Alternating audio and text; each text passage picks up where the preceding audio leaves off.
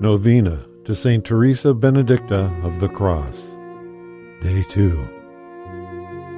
Immediately before, and for a good while after my religious conversion, I was of the opinion that to lead a religious life meant one had to give up all that was secular and to live totally immersed in thoughts of the divine. But gradually, I realized that something else is asked of us in this world, and that, even in the contemplative life, one may not sever the connection with the world. I even believe that the deeper one is drawn into God, the more one must go out of oneself.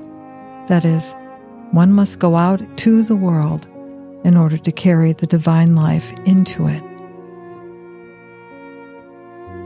A prayer of Saint Teresa Benedicta of the Cross. O my God, fill my soul with holy joy, courage, and strength to serve you. Enkindle your love in me, and then walk with me along the next stretch of road before me. I do not see very far ahead, but when I have arrived where the horizon now closes down, a new prospect will open before me, and I shall meet with peace.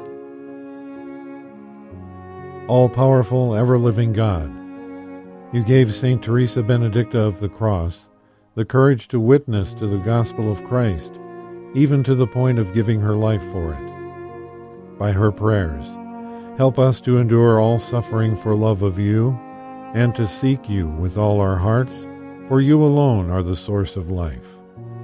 Grant this through our Lord Jesus Christ, your Son, who lives and reigns with you in the unity of the Holy Spirit, God forever and ever.